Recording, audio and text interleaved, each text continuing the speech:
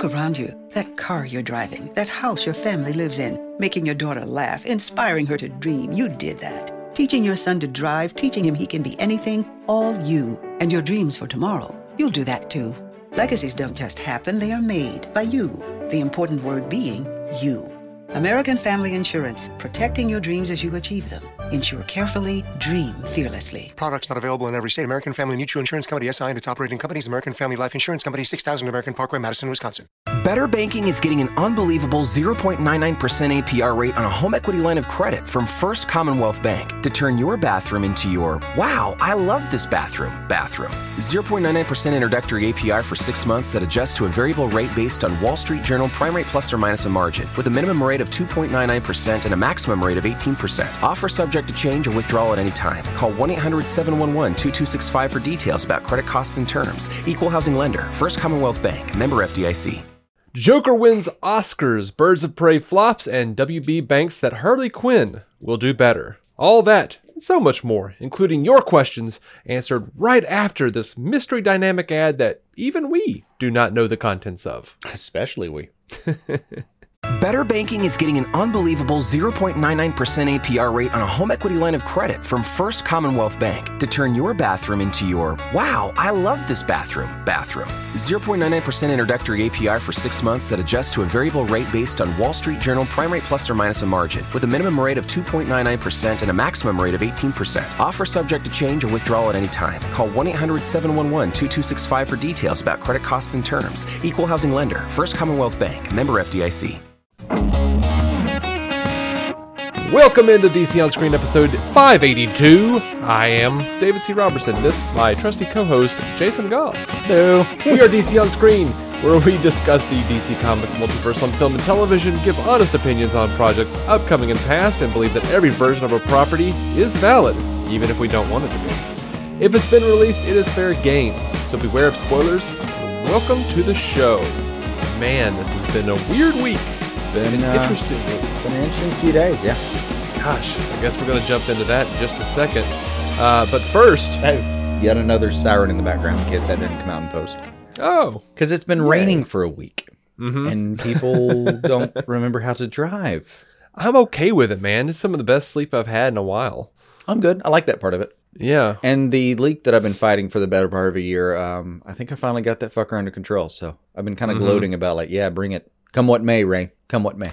And I rent, so you know, one of my favorite stand-up jokes is from Mitch Hedberg when he talks about how he lives in an apartment. Mm-hmm. So they should have just like a renter's depot instead of a Home Depot, where it's just a bunch of people standing around going, "I don't do shit."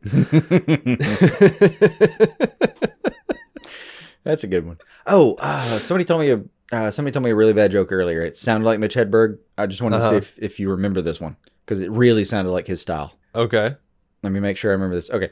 I went to a zoo the other day. It only had one animal. It was a Shih Tzu.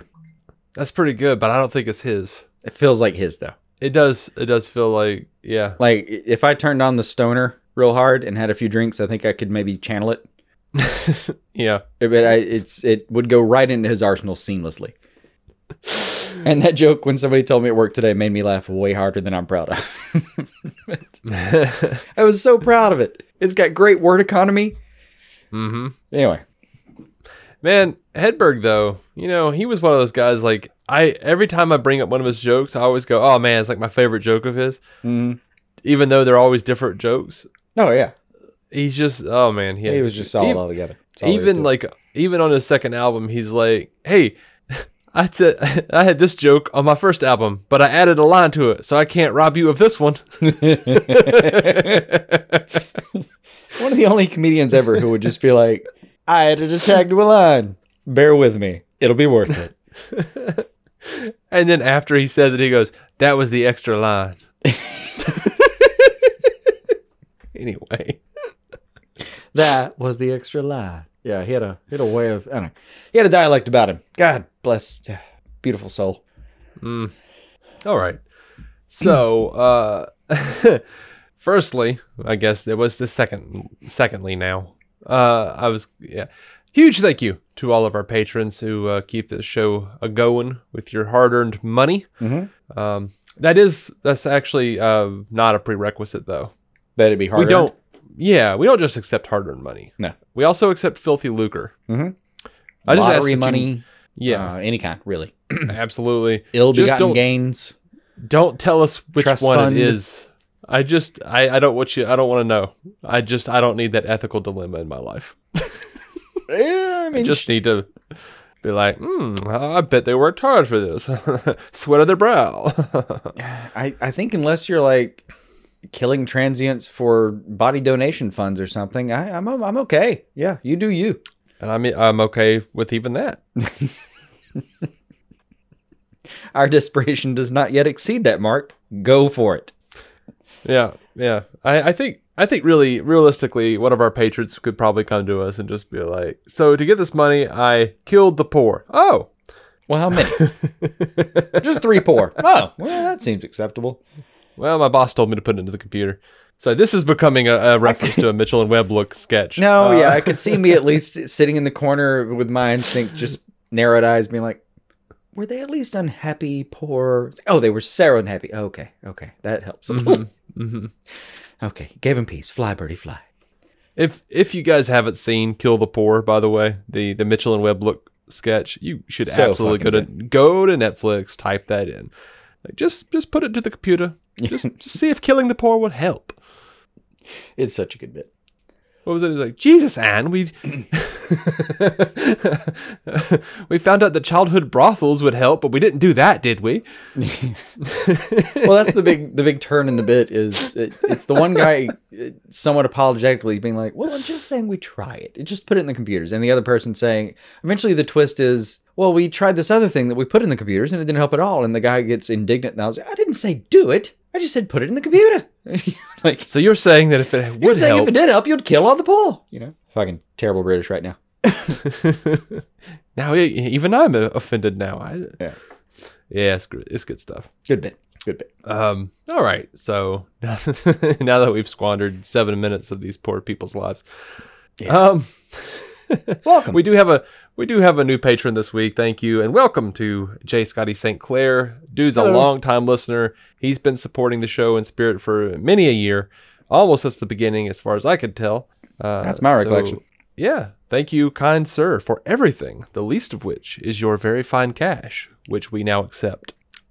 Welcome one more time. Thank you. One more time. A redundant welcome. Yeah, time for some news.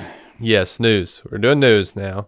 All right, so I know we said we were going to push this back from here on, but you know what? It just kind of works to do it this way. This week, Joker, man. First off, the Oscars were last night. We don't give too much of a damn about the Oscars, honestly. I think we joked about this, actually, that it's like, well, I don't care unless he wins. Yeah, exactly. Well, the first thing that got my attention was all the news articles talking about how they credited, look, Joker was nominated for Best Adapted Screenplay, and it didn't win, but it was credited as being based on characters by Bob Kane, Bill Finger, and Jerry Robinson, and that's amazing. That's excellent. Good job, Oscars. Great research there, yeah. It did win for Best Original Score. And I did see the adapted thing, and the question I had was like, well, from what? I thought an adaptation, and this just may be a gross misunderstanding on my part. I thought an adaptation had to be like a specific piece of literature of some kind. Well, you would think, but yeah, I mean, a lot of people say that online and stuff, but I mean, I don't know the rules, and I feel like they're pretty fluid. What do you say for comics, man? I mean, all this shit's adapted. Even then, like if you said it was like from Azzarello's The Joker or something, it was like that's the main. If there was like a primary source even or something. Well, I think it just the fact that there is source material. Period. I'm gathering, and this is me learning as the day went on because I saw the same thing. I gathered that the line's a lot more blurred than I thought it was. Mm-hmm. I don't really care. I'm just kind of learning. Just, okay, that's a new thing. Cool, gotcha. So, Joker.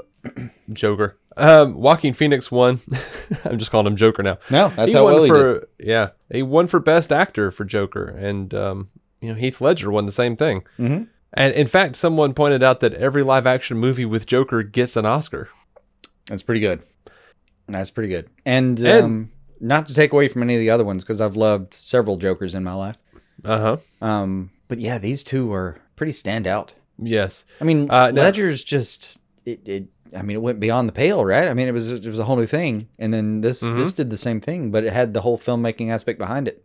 Yeah, I mean, yeah, that sort of insinuates that Nolan didn't have any filmmaking behind his. No, it was just that this film was not genred like the other ones were. I feel you. I had an idea of what you meant. Yeah. Just wanted you to clarify it for the nitpickers and that's fair. Hate mongers. I'll be as clear as need be. I'm not a Nolan fan, so I don't give a shit. I mean, yeah, I feel you a little bit. Now he's one of those where like he's capable of great things, and when he's great, it's great. Yeah. But overall, I'd rather not. Now, overall, though, I don't know if it's because I don't like Nolan or if it's because I don't like Goyer.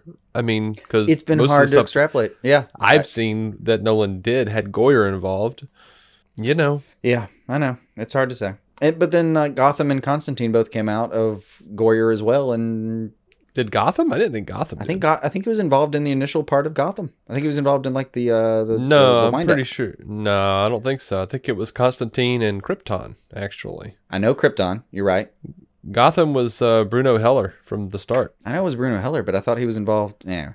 Yeah, I don't know. It's been a few I years. don't think so. But anyway, so Phoenix's win signifies that now that there is two characters ever to earn two different performers acting Oscars. Like, that's what Joker is now. Wait, I'm going to re-say that. Sounded awkward. Let me try to rephrase. So is this the only time that two actors have ever gotten an Oscar for portraying the same role separately? Yes. That is what I want to say. It's one of the only times. Marlon Brando had won Best Actor Oscar for Don Vito Corleone in The Godfather. And then Robert De Niro won Best Supporting Actor in 1974 for playing a younger version of him in Godfather Part 2. Okay, cool. So gotcha. Yeah. Not unprecedented. Now, I really liked Joaquin Phoenix's acceptance speech, or a part of it, because like the second half of it, I'm happy for you vegans out there and everything, but it just wasn't my jam. He just kind of got off on a weird tangent. But I read that part. It wasn't that far fetched from what he was talking about in general. No, but it was just not conducive to what I want to talk about. So yeah, I get that. But the part that I really liked, he says, "I've been a scoundrel in my life. I've been cruel at times, hard to work with. Many of you in this room have given me a second chance.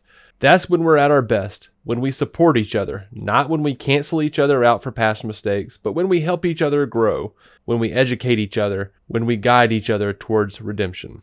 I liked that. That was nice. I forget, he quoted one of Rivers' lyrics. I can't remember what it was, but I remember liking it. Yeah, I didn't put that down either. You saw it, though? It was nice. I saw it. Something, it was after the milk portion. It was after the cow's milk and all of that stuff. I was like, oh, well, what is happening? I wish I remembered what that was. But it was very much that sentiment, though. And he's given a very similar speech about his overall gist seems to be, and it fits given the movie that he won this for, that there's a theme of inclusiveness and like reaching out and forgiveness and a little bit of like a humanism kind of thing. Yeah. With all the speeches that I've read of all of his acceptances, which by the way, at this point are like 5. Like, what are we talking about? SAG, BAFTA, Golden Globe. I don't even know, man. I have no idea. Emmy and Oscar, I think. I mean, it's been a sweep of people that have given him an award for this. Oh, absolutely. But yeah, he's been kind of touching the same places a little bit in all of his speeches, and it's clear what he's aiming at. And it's a good sentiment. I like. Hey, he's speechifying for mankind and for animal kind, and seems to be a generally pretty okay human being, if you ask me. But I like steak. I'm sorry. Yeah, I mean, and people will call him about it. People will call him what they want to call him for saying things, but yeah, it seems like in general the tone was we need to do better by each other, and that seems like a fine sentiment. So call it what you want if you want to, but fuck it, that sounds good to me. Yeah, I mean, I'm not mad at him for standing up for what he believes in. No, fuck it, do it.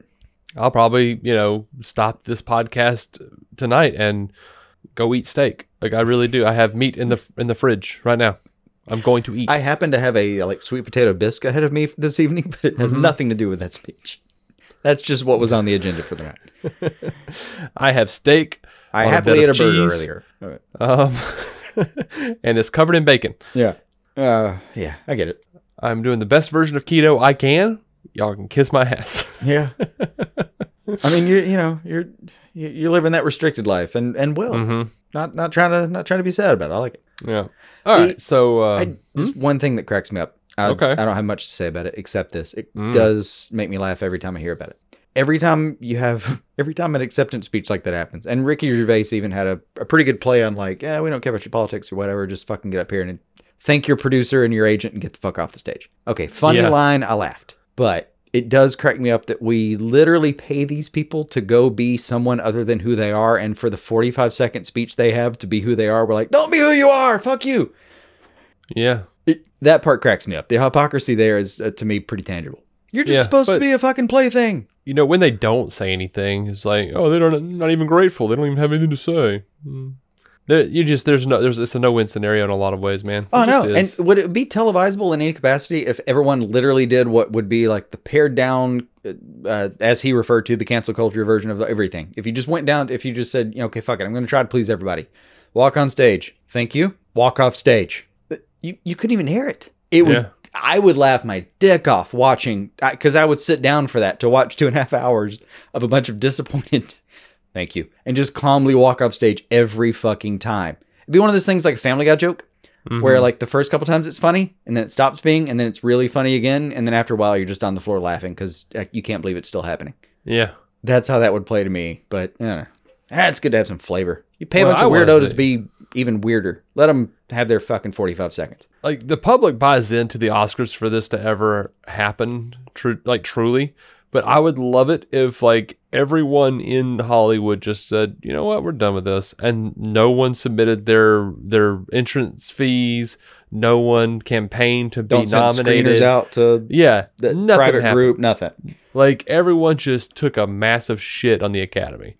Oh, it's going to be the streaming universe that does that eventually. Because they've been knocking politely on the door for a minute. And there's a moment, I think, not too far in the future where the Netflixes and even the Hulus and the Amazon Primes of the world just say, go fuck yourself. I don't care about your fucking awards. Oh, no. The Oscars get progressively lower ratings every year. I think they're going to acquiesce. I hear people constantly talk about like, well, they just use their platform. Like, what fucking platform? That thing's been whittling down. It's not even a platform. It's a plank now. It's like, they're just...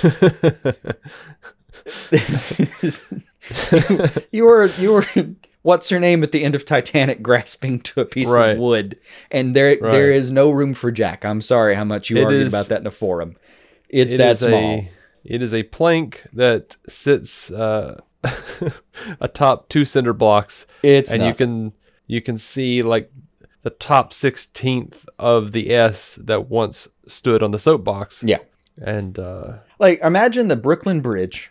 And then imagine when you were a kid and you needed, talking like 5 years old, and you needed to get across a small creek, and you probably could have just jumped, but you thought you were real clever and you grabbed a log and you pushed it over it anyway, and you walked across that and you thought, I'm a genius. That's the ratings now. That's the difference. It's a whatever kind of thing. Happy for him that he won, but yeah, we said before, fuck it, who cares? Yep. Now, because the segue no longer works after our lengthy discussion. You know what? Do it anyway. Fuck it. I'm going to go and say, remember how when Joaquin Phoenix says we should help each other grow? Speaking of helping each other grow. Oh, I feel like I know where this is going. Amazon right now has the Joker 4K Blu-ray on sale for $19.99 because of the Oscar shit, you know? And the standard Blu-ray is $14.99. All right. These are all-time lows for these things. Now, but here's the thing. If you don't own Joker yet, and you still don't want to spend $19.99 or $14.99, but you want it on digital, we can give that to you for free. But here's what you got to do. Here's the catch. Leave us a rating and a written review on Apple Podcasts or the podcatcher of your choice.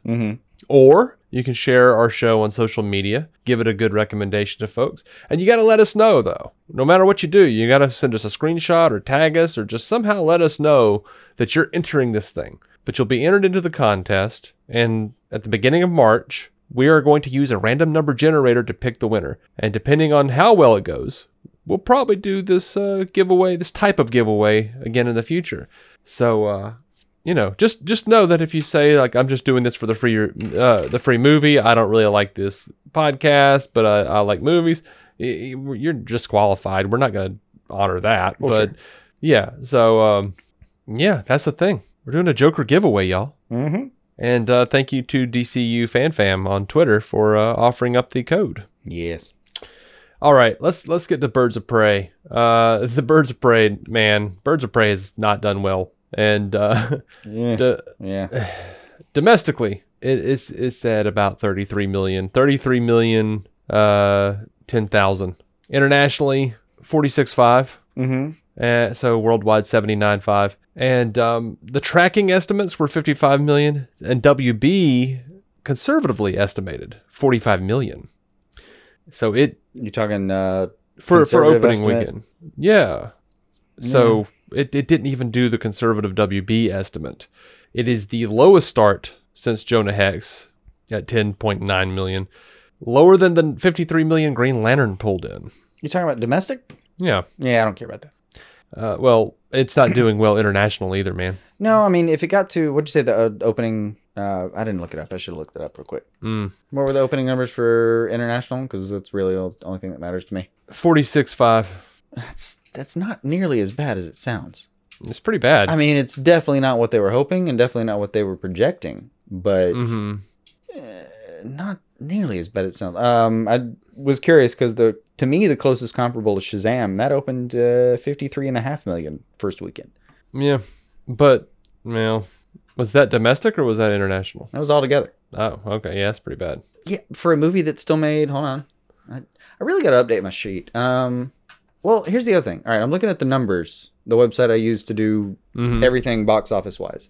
Yeah. Domestic box office, it's showing 33 million. International is showing 48. Worldwide box office is showing 81 for a budget of 82. Well, a lot of sources closer to WB are saying that the budget was closer to 100 million. So looking at 85 to 95 million on the budget, a lot of these tracking sites and people close to the film are saying it needs to hit somewhere around 250 million to break even. That's internationally. So yeah, I mean, Box Office Mojo is saying, the numbers I stated, 79.5 for worldwide, 46.5 for international. Let's see. I'd like to see opening weekend. Okay. And the numbers that I wrote down for this episode were higher earlier in the day, earlier this morning, were probably, 500,000 higher in some cases. And then when I checked it again, it had gone down. Like they had adjusted down. Yeah, it could have. I'm not trying to be apologetic here about anything. I'm just saying that I don't think those numbers are as crushing as some of the press would lead you to believe. Yeah, it needs to have legs. And it needs to have, let's say the worldwide box office is right and it's 81 and it needs to get to 250. Well, that's still 4X. They still need to do this 4 weekends in a row. Yeah. And even, given that that's going to it's not a plateau, it's going to be a fall. So let's extrapolate that to 8. Let's say it needs to do this for 2 months in a row. That would still make a $250 million film. Well, one of the good things is they don't really have much competition for the rest of February. I mean, they're going to have to beat Sonic. Yeah. Sounds doable, because that's just entirely not the same kind of person. Yeah. So Variety was talking to Jeff Bach, an exhibitor relations box office analyst, and he kind of broke down what he thought was the misfire. He said that Birds of Prey is a niche comic book movie, and the first big problem is they named it Birds of Prey and not Harley Quinn. Yeah, he says the first mistake is not focusing on her. She has an IP, so Warner Brothers not naming it Harley Quinn was a huge misfire. And I agree with him. I can't agree with you. Well, Warner Brothers does, because they have now officially renamed the movie Harley Quinn, Birds of Prey. Is that official? I saw some rumor of it. That is official. Go to Fandango, that is the name of the movie now. Wow, that's sad. This is Edge of Tomorrow, Live, Die, Repeat. I'm curious. Let's see. Birds of Prey. I saw a rumor earlier today. I've been seeing screenshots on Twitter since we started of people taking pictures of their different apps and stuff and sites. It does. It says Harley Quinn Birds of Prey. I think it's absolutely fair. Not one person knows what Birds of Prey is. Every person I've said, "Hey, I went to see Birds of Prey last night," they're like, "What is that?"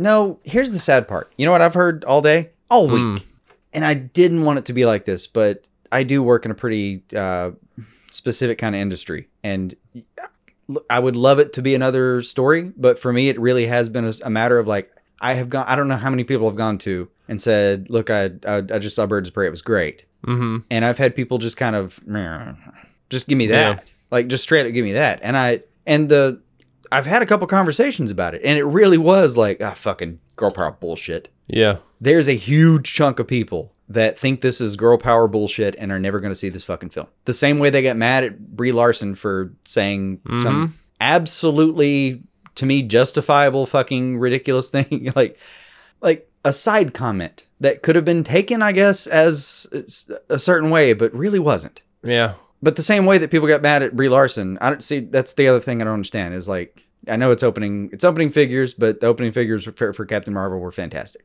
So hard to say it's the same thing. I'm feeling, to me, when I'm having conversations in my real life right now, I'm seeing the same sentiment both ways. Yeah. Oh yeah. And DC in my life also has a smaller proportion of people that are following it because it's not the big thing. Yes. And look, man, I mean, I work in an industry with a lot of angry white male conservatives too. One guy we live in Birmingham, Alabama. We're going to run into these people on a daily. You cannot pocket yourself enough to not run into these people, nor should you. One guy, he was excited to hear that I did a podcast about DC.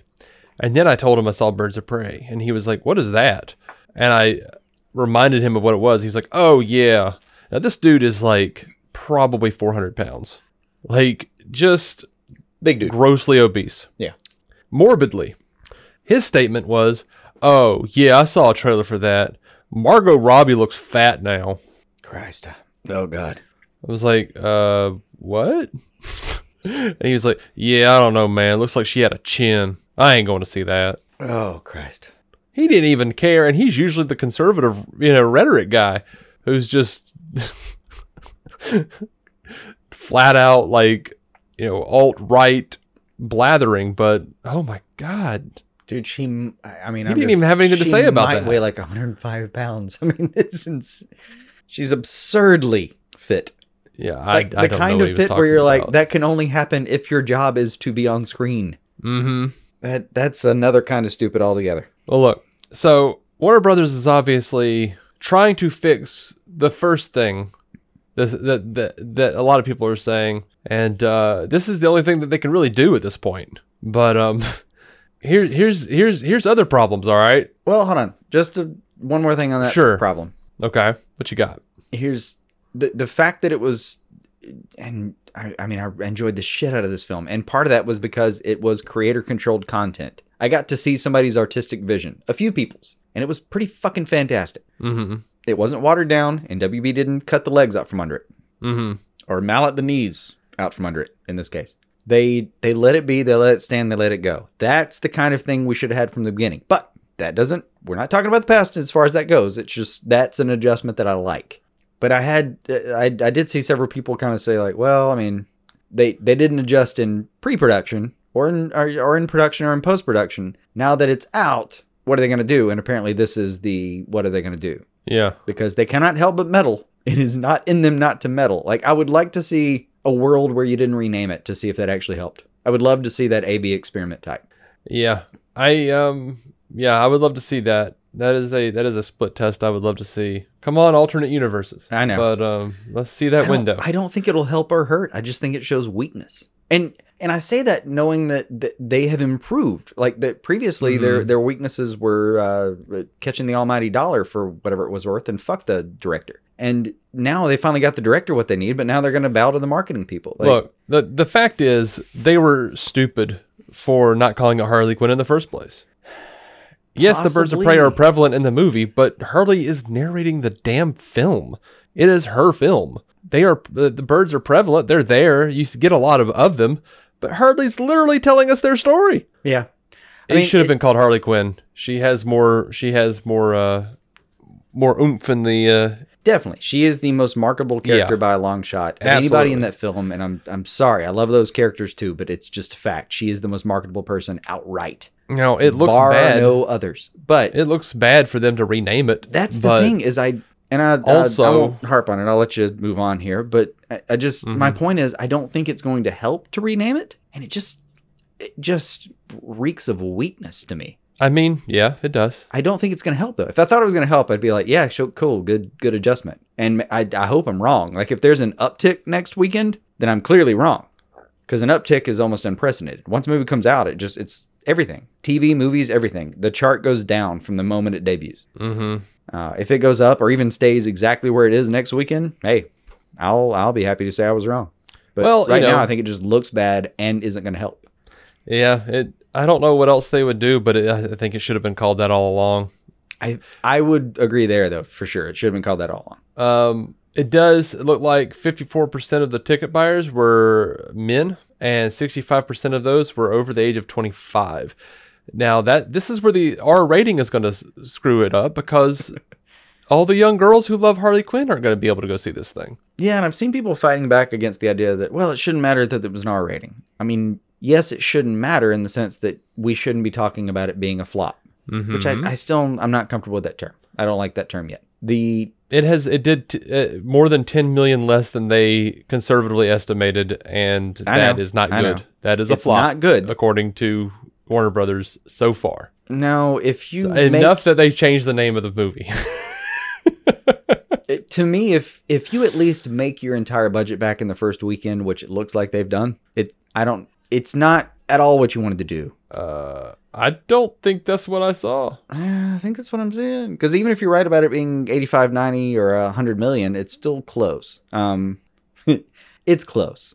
Like we don't have a Hellboy on our hands here. That's a flop to me. No, we don't have a Hellboy. To me, flop is a very big term. And I may just be mincing words there, but still.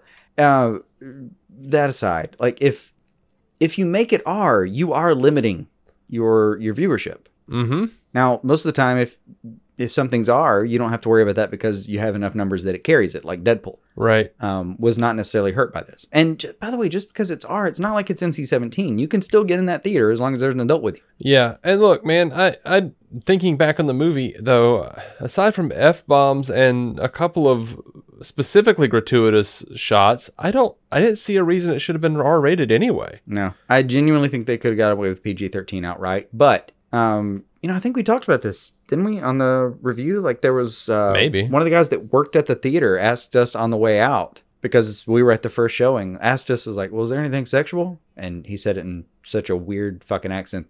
I don't know. I didn't even understand what he said the first couple times. The way I didn't hear an accent, he just seemed creepy. He was a bit off. He was like, if he didn't say this, but it felt like wrong. He was like, how much titties is in it? That's what it felt like to me.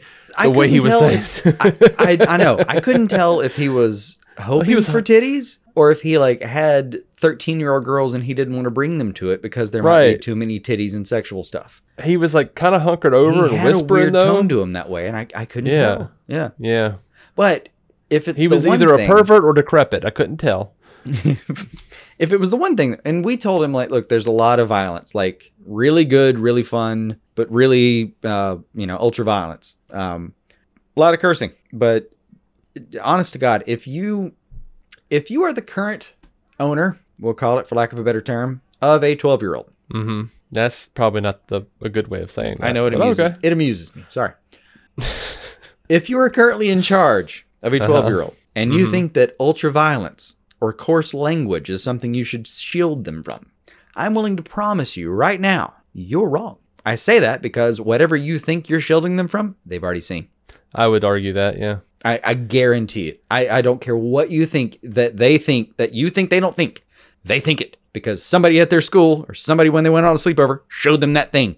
It's already over. You've already lost the battle. Stay ahead of it. Stay on top of these things. Take them to Harley Quinn. Or Birds of Prey Harley Quinn or whatever it's called now. Mm-hmm. Take them to this movie. Explain to them. And look, man, what is good and bad. Experience things with them. Do not try to shield them. It will not help you. there is a lot You of have lost the battle. Oh, and also, because it's been this way our entire lives, I'm done after this, I promise. Because we grew up with the internet becoming a thing in general. Here's another thing I promise you. Unless your job is software engineer, and even then maybe, if you think you have them locked down, you're wrong. You don't. Promise you. But whatever thing you think you have that's locked them down where they can't get to stuff on the internet, they found a way around it already. It's done. It's over. Took them a day, maybe a night, maybe less. 20 minutes.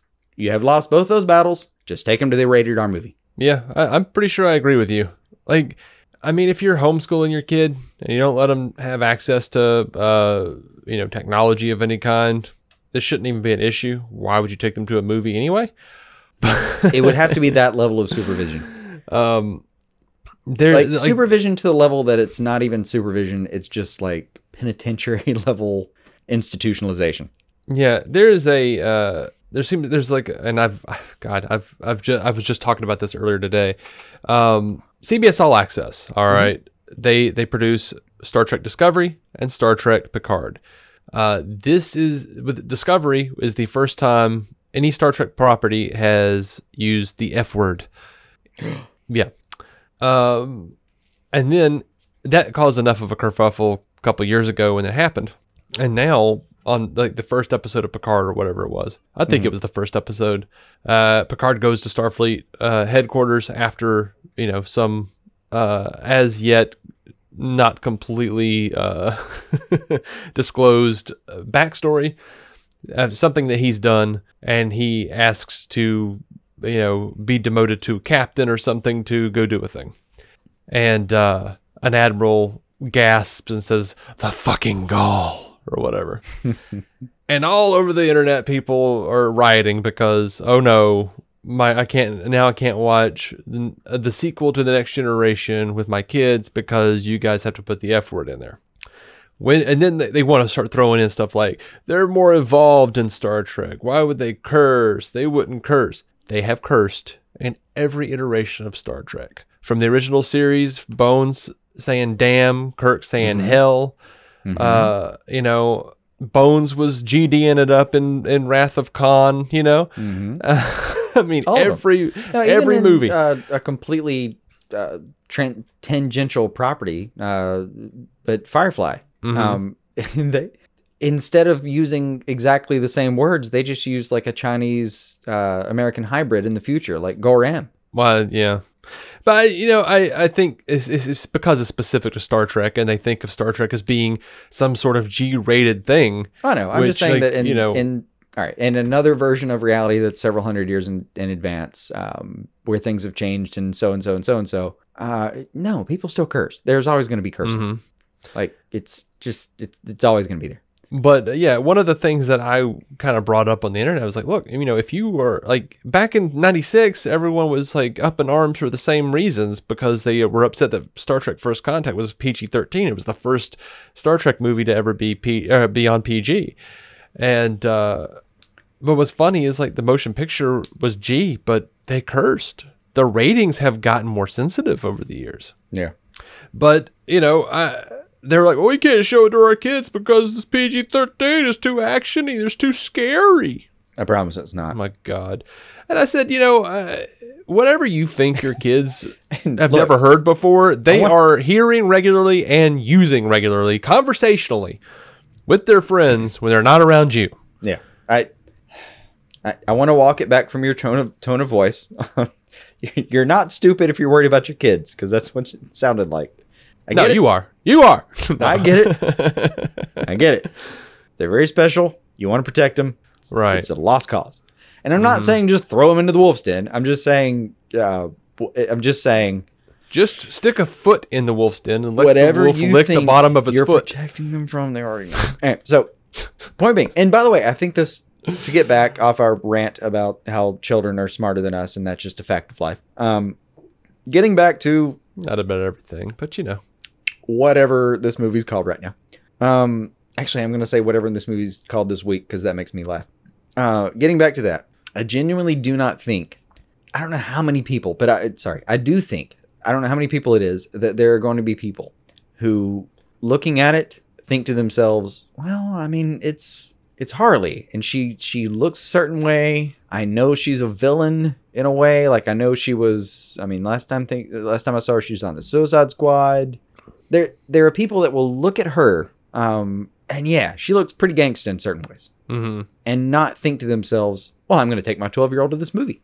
I get it. To me, that seems under-researched, like hugely under-researched and ill-conceived, but we're deep in this. For GA, I think if you see this trailer and all you see is her with a bunch of tattoos, beating a bunch of people up, you might think, well, I don't know what's going on here. I'm not going to take my 12-year-old to this. Yeah. I think if you have looked into it at all, you have a sense that it's not what you think it is. It has a lot to do with, there's some really good themes in this movie, frankly. Like some really great themes, stuff you should take a 12-year-old girl to see.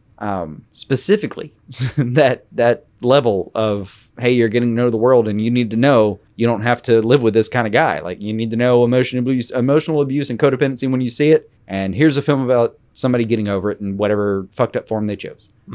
But I think there's a certain kind of person who's going to wait, see what their friends thought, ask them, come back later. Because, again, like I was saying earlier, I've been asked questions about this, but I have been asked questions about this. Some of it was when I was saying stuff, I got a little bit of a super ignorant response of like, fucking girl power bullshit.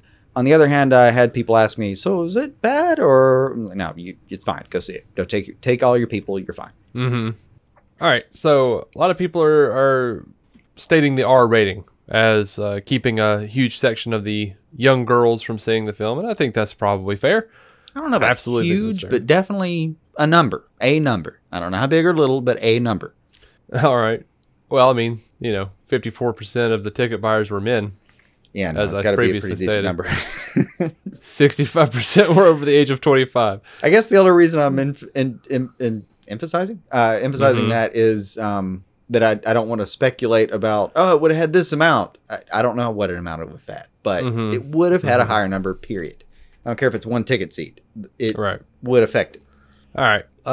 Now, there was a late embargo date. Usually, if a studio is very confident in its product, it will pretty much bring out the screenings for critics 2 to 3 weeks before the film's release. And then the reviews will be allowed, very shortly after to get people all ramped up to buy tickets, which the pre-sales didn't go. Well, you couldn't buy a ticket.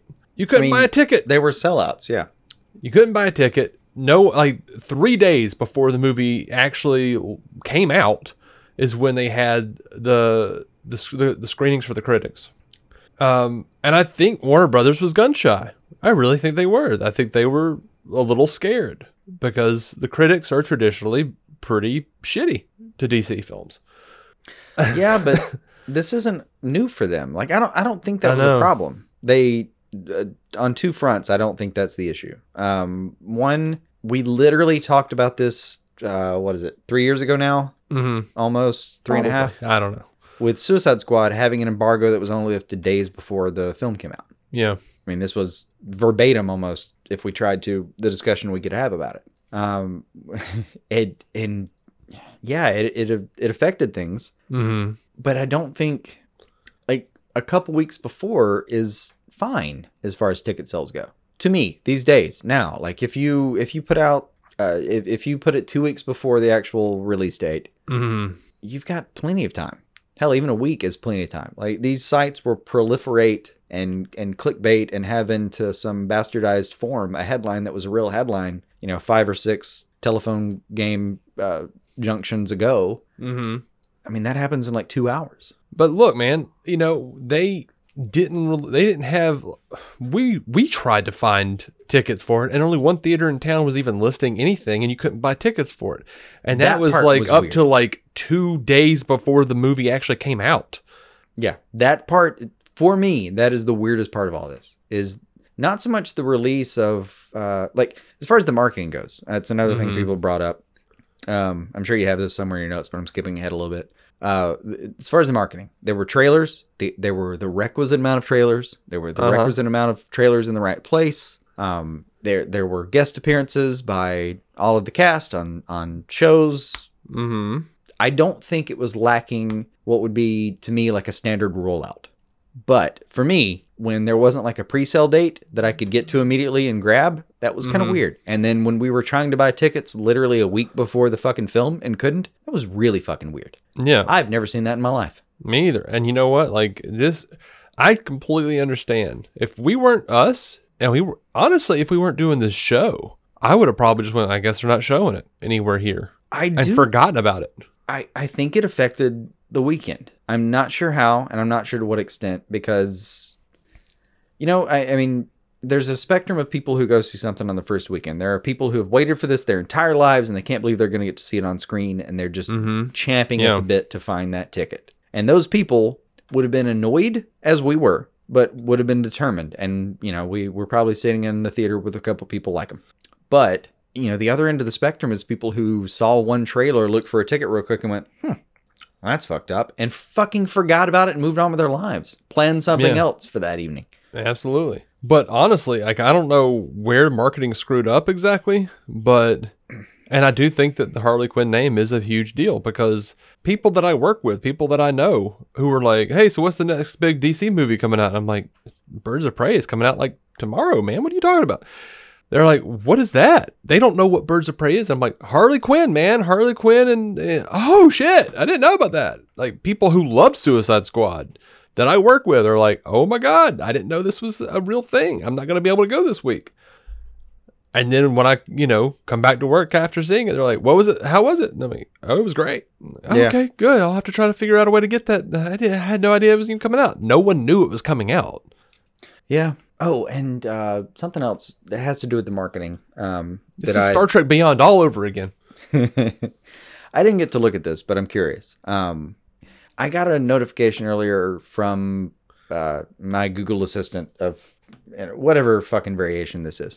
Sent me a notification that just said, new trailer for you. And I thought, okay, well, what do you got? I'm kind of new to Google Assistant. We're getting to know each other. I scroll down a little bit. It says Birds of Prey. And I didn't have time. I've been busy at work. I have not had time to look at stuff if it happens to come on my phone. It just gets swept aside, and if I don't remember it later, I haven't had time. But that was one of those where a lot of bells went off in my head. Like, why is... Like, my phone knowing that I would watch this makes sense to me. My phone thinking that I haven't seen this trailer is just, dumb phone. It's just dumb phone syndrome. Sending me the trailer. There being a new trailer to trigger a Google News alert to tell me that there is a new trailer a week after the fucking films come out, or several days after the films come out. Yeah. That was weird. That actually might be a Warner Brothers push to like make people remember it's happening. I think it was on two fronts. I think it was either a Warner Brothers push and a send it back out to the the Trailer House people for a redo, or they could have just aired the same damn trailer with a fucking different title.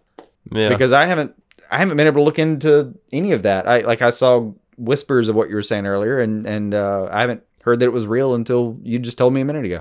Oh yeah, no, it's real. Absolutely. It could be just them re-releasing the same trailer and giving it a push enough that it showed up on my assistant, which, by the way, is set to the minimal amount. Like, I basically have my Google Assistant set to only tell me something if it's life or death.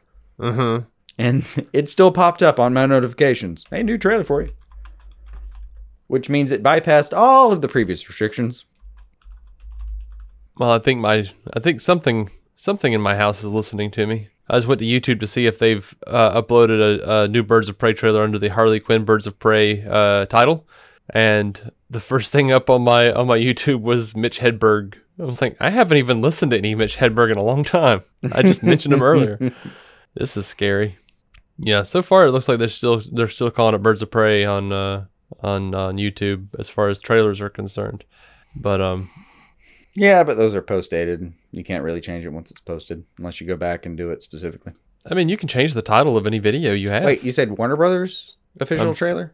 Yeah. Well, see, that's so weird for marketing purposes. Like, I don't know. That would be.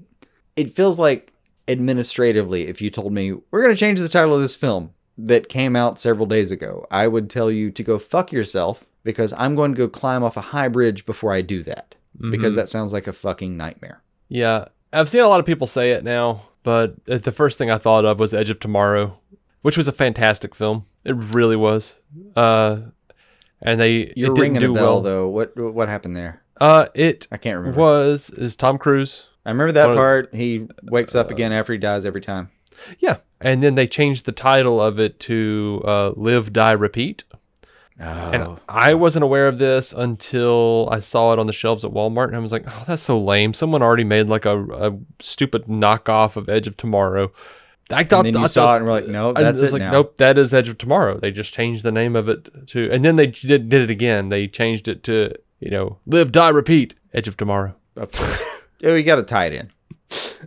There's no SEO to like a DVD title. You gotta put it in there if you want it. Yeah, and I was just like, I actually kind of liked the original book title, All You Need Is Kill, but whatever. It's not bad.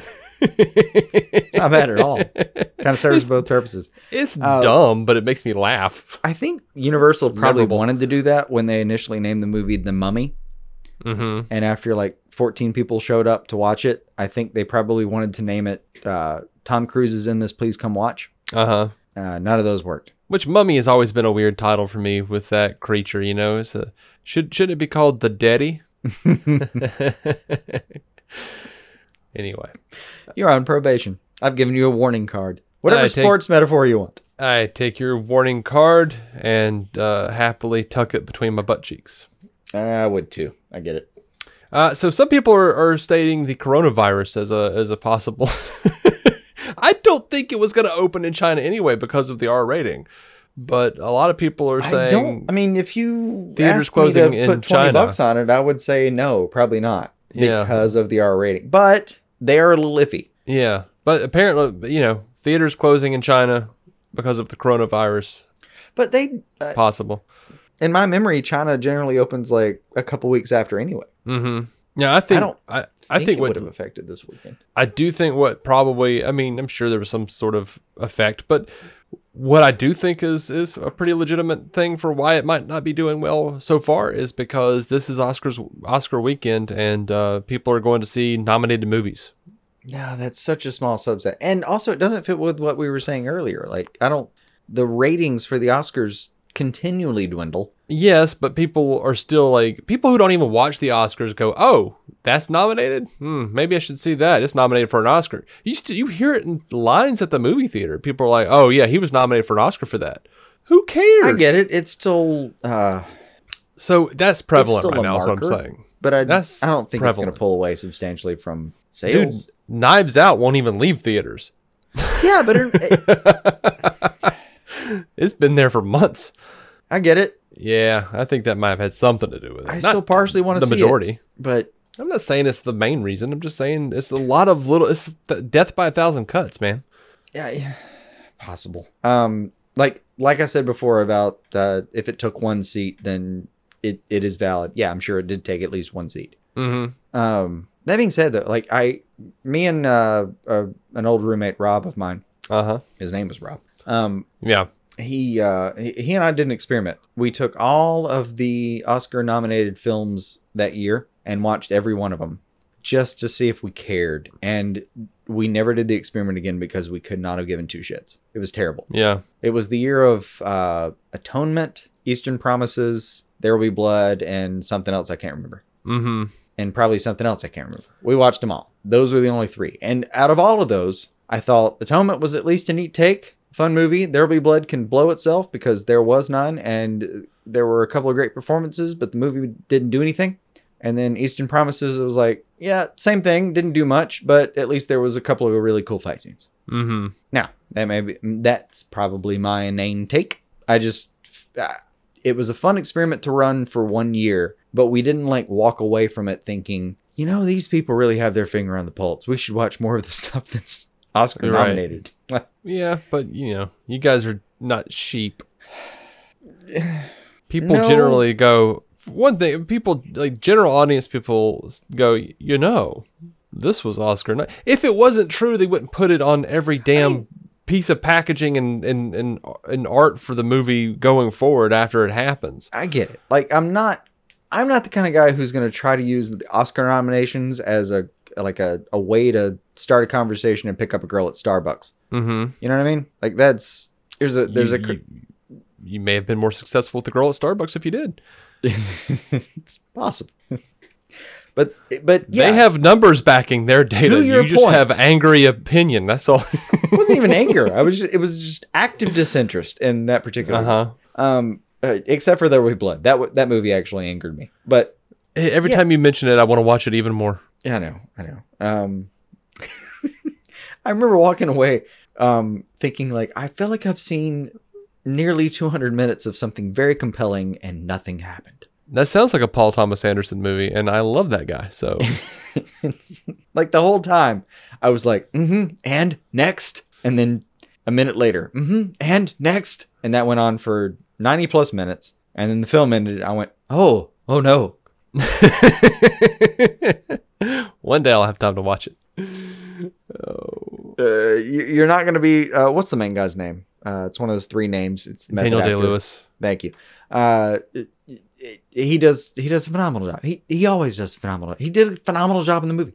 And there's the guy who played the preacher. I can't remember his name either. Okay. There's specifically the name where he's the preacher in like this 12-person church in the middle of a prairie, like a Texas prairie that's an oil field, where he just lights up the fucking screen. And anytime those two are together, it's great. Anytime anything else is happening, I don't even remember what happened. Right. Sorry, I'm done now. I need to see this movie, and we need to talk about it on Patreon. Is what needs to happen. I'm gonna. All right. So what's just happened is I took out a shovel. It's been raining a lot recently, so it didn't take me long. Right. I took out some ground and I buried the soapbox and I put it in the ground, and we'll uncover that shallow grave next time it needs to happen. All right, we'll get to digging because DCU FanFam over on Twitter asks us, Do you think WB will learn from lessons of years past and not overreact to Birds of Prey box office and sheep trashing them? Clearly not. I don't They've think already changed the name. I don't think this is an overreaction, though. I think it's a good call. I think it's the only way to save it at this point. I don't think there's... people do not know what Birds of Prey means. They don't. I know. They know what Harley Quinn is. The starting numbers... Even if it's just... I agree. The starting numbers are the high point. You're not going to beat those numbers like next weekend. It's almost unprecedented. I actually don't know any example that's ever done it.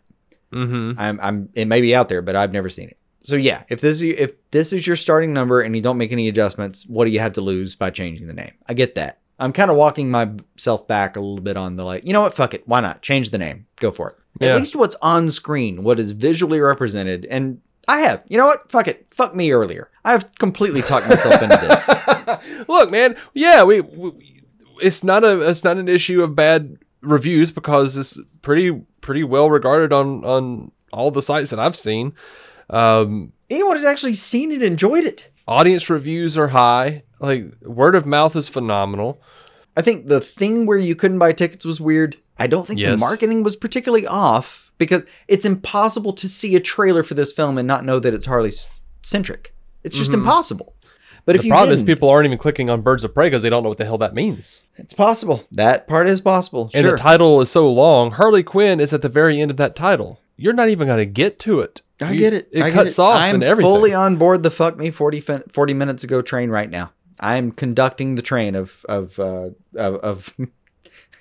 I was wrong. We're going to do this. So yeah, I get it. That makes sense. I've talked myself into it. You know what? Why not? Because again, like the numbers aren't going to get any better. I mean, they might. Like, I think there's a lot of people who are going to ask their friends, "Hey, was that so far this way?" Like, I think if you ask your like super conservative friend who didn't want to see this, I say conservative. It's not even that. It's a certain type of person that's not even like in the conservative camp. Take that out of the equation. My bad. There's a certain kind of person who's like abhorrent. Like it just doesn't want to deal with like a girl power kind of movie, and they marketed it that way a little bit. So there's a certain person who's turned off by that outright. Okay, take that person. I think if you have two of those people and one of them goes to see this movie, I think the other one comes back and or the other one asks that one person about that a week later, and I think that one person says like, "Yeah, I mean, it's an action movie. Don't worry about it." I think if you actually go see it, it doesn't come across that way. Mm-hmm. If that's a thing you're worried about. Yeah. Yeah, fuck it. Change the title. I'm in. I'm done. All right, Travis Hines on Twitter asks, what's the worst Birds of Prey box office take you've seen thus far? For me, it's Suicide Squad's fault. I have I've seen a few. The worst outright was they made these they made these ladies unsexy so nobody wants to see it. That was what I was gonna say. Like, there are a few assholes out there who've been putting up pictures side by side, one of Harley in even skimpier clothes than she generally is in the comics. Yeah. And then of like maybe the most unflattering behind the scenes set pic of Margot Robbie running down the street, and they said they changed this to this, and that's the reason why that no one wants to go see it, because no, sorry. That's stupid. I'm of the mind that if you think the movie wasn't sexy enough, you need to rethink of how you think about women in movies. Honestly, like it's to me, it's pretty sexy that it was a bunch of women up there kicking fucking ass. But if that's not your thing, those were still a bunch of objectively, to me, very sexy people on screen. Mm-hmm. I think if you watch this movie, you walk away knowing that. If you were worried about this movie and if you were objecting to the sexiness of the actual characters, I think you had an agenda before you even thought about it, and you're just folding this in. And that's on you. And you know what? I mean, I'm not going to judge you until you talk to me, but we're going to have something to talk about. Because that's probably on you. Yeah. But... Or maybe the worst take I've seen is from the guy at work who was like, I don't want to see it because Margot Robbie looks fat. See, I think that folds into that. Well, not even. I don't even think it folds in. Like, I think that's the kind of guy who might go that way if he had enough effort, but I think that guy doesn't even have enough effort to do that. Just like for half a second on a screenshot, probably somewhere on one of those little pockets of the internet who thinks that way, saw some unglamorous screenshot of Harley and went, yeah, not for me. Yeah, like, I'm sorry you can't get a boner. It's a movie. You're just going to go watch a movie now. And I promise you, if it wasn't called Birds of Prey, or even if it was, and it was Hawkman, fucking Hawk and Dove's Hawk, and some other bird character, what's that dude from the American whatever's? I don't know.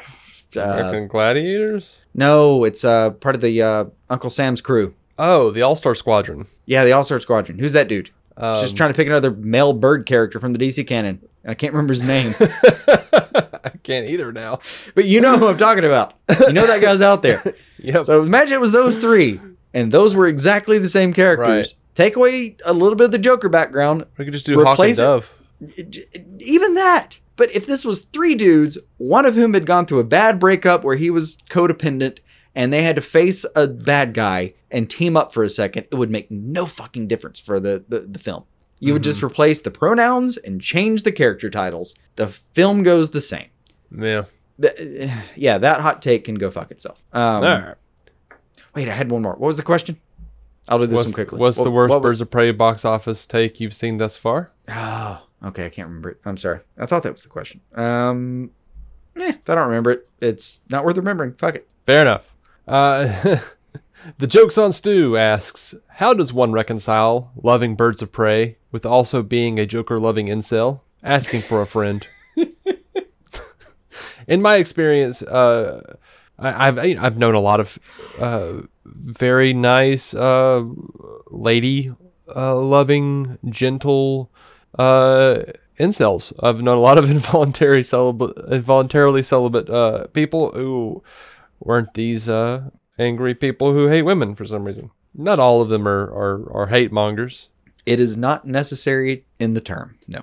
All right. Well, you know how like how Warner Brothers puts out these slates that says unnamed DC project. Mm-hmm. I think I'm going to start referring to this movie as renamed DC project.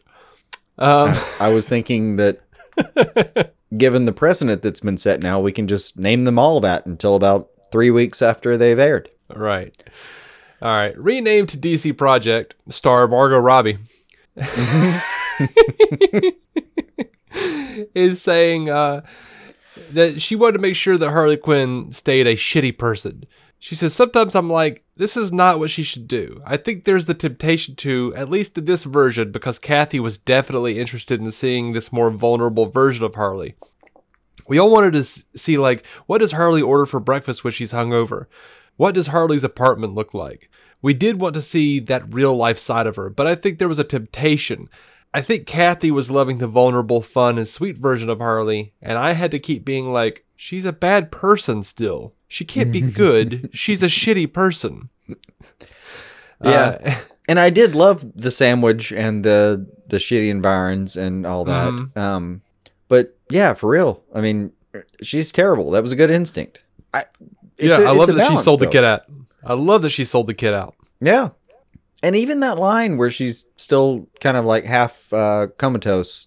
I guess I'm just a terrible person. Like, it's kind of even one of the weaker lines to me, but it still was the right sentiment at the moment. Mm-hmm.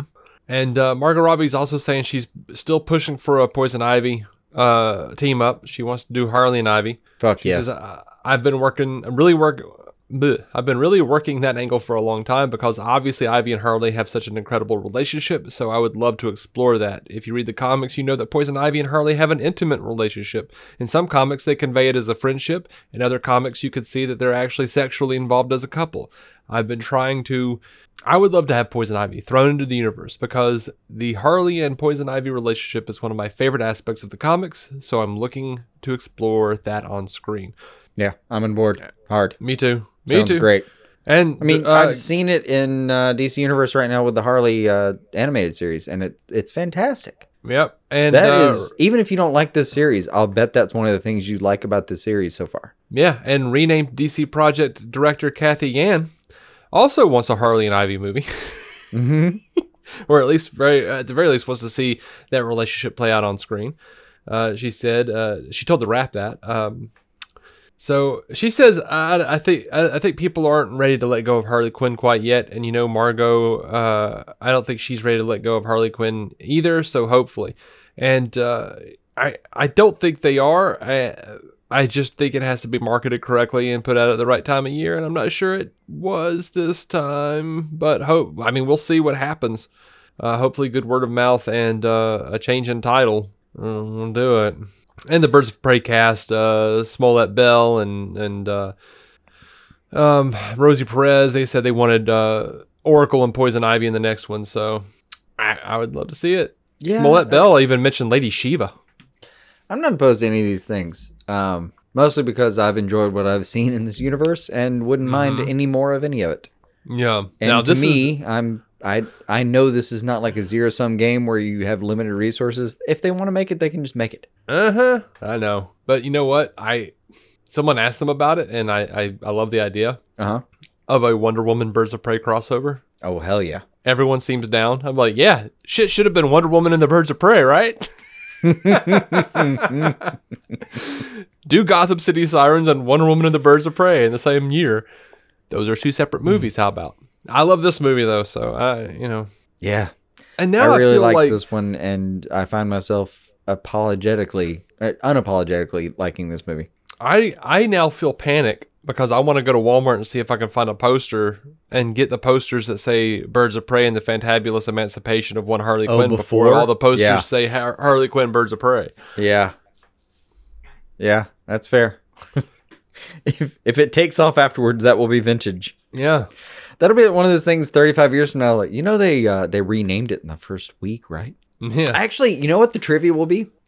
It will say that which DC film was renamed twice during production and even after. And it will be this movie because it was originally named Birds of Prey. And then after that first push, it was called Birds of Prey. Yada yada. Ridiculously long title, Harley Quinn. Anyway. And then now it's being reversed almost. Mm-hmm. It has been named 3 things at this point, is it not? I don't know that it was ever officially just named Birds of Prey, actually. I'm quite sure it was. I think it was just... perfectly willing to be wrong, but quite sure it was. I don't think it was officially named just Birds of Prey, but... No, I literally said in pre-production. Yeah. Anyway, over to the Batman. We're going to move on to the Batman for a second. Sounds good. Peter Sarsgaard's role has officially been revealed. He is going to be Gotham City District Attorney Gil Coulson. I gotta look up what Skarsgård that is real quick. No, it's Sarsgaard. We've been through this. This is the Yeah, guy. I know. He's not a Skarsgård. He's a Sarsgaard, and he was a Sarsgaard, not a Skarsgård. Sure, yeah. Right. He was the villain in Green Lantern. And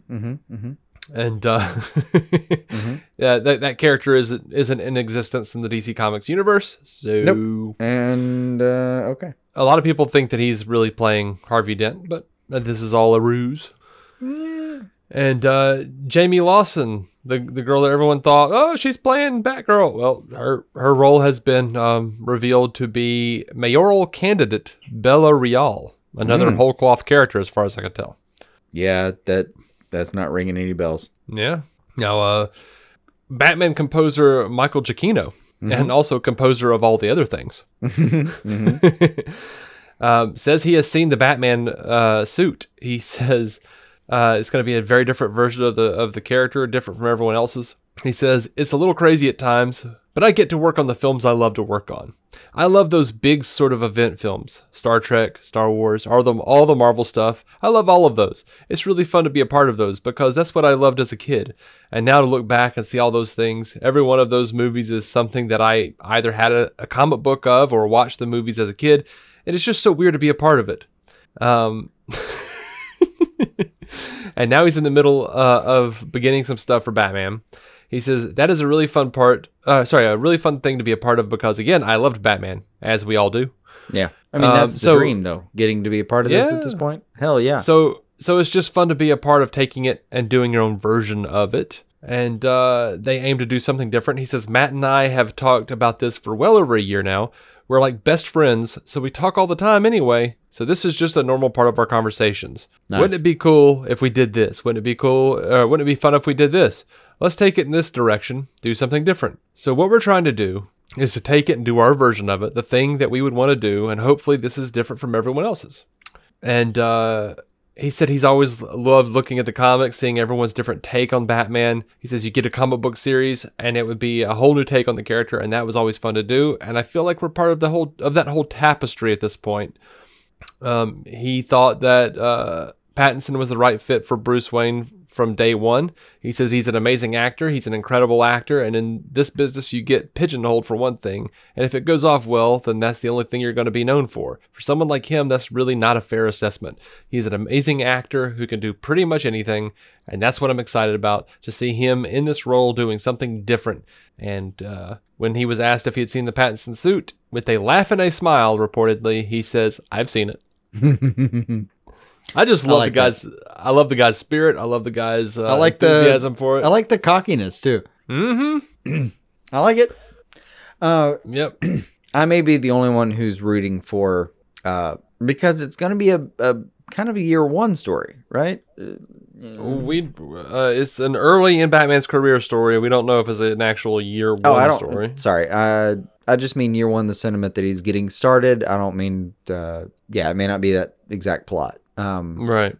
I just mean that he's getting started. Some part of me is just kind of hoping for a couple of wardrobe malfunctions. Mm-hmm. Like, I kind of want him to like have a cape for the first time, and that backfires somehow, and just like young Batman looking at the cape going, "Fuck," just having to deal with it. Yeah. Now, speaking of the costume and everything, J. Scotty St. Clair, our newest patron, by the way, on Twitter, asks us, says Jacqueline Duran won the costume design Oscar for her work on Little Women. Her next project is Matt Reeves' The Batman. Which comic runs and artist designs do you hope she draws the most inspiration from when creating the look and feel of Batman, Riddler, Catwoman, and Penguin? Oh, I leave that entirely to you. Oh. As for Batman, I would say probably, let me think. Norm Brayfogle and Lee Bermejo as far as the art and the design work. I like the angles. This is why I'm leaving it to you. Yeah, I love the angles. I recognize those names. I'd have to look through to. Well, Lee Bermejo did Damned. Lee Bermejo did Damned. Mm-hmm. Yeah. Okay. Cool. Got that. He also did Luthor. He did Joker. Oh. Yeah. All right. So I know that style. Gotcha. Yep.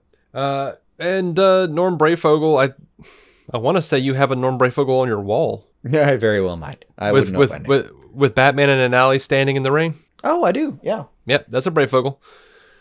So yeah. Oh yeah. Detectives 587 from June of '88. Yep, got that on the wall. Yeah. I'm a big Brayfogle fan. I really like a lot of his angles. It kind of reminds me of Spawn, the way the cape goes. Just keeps going, and there's endless tears to it. Yeah.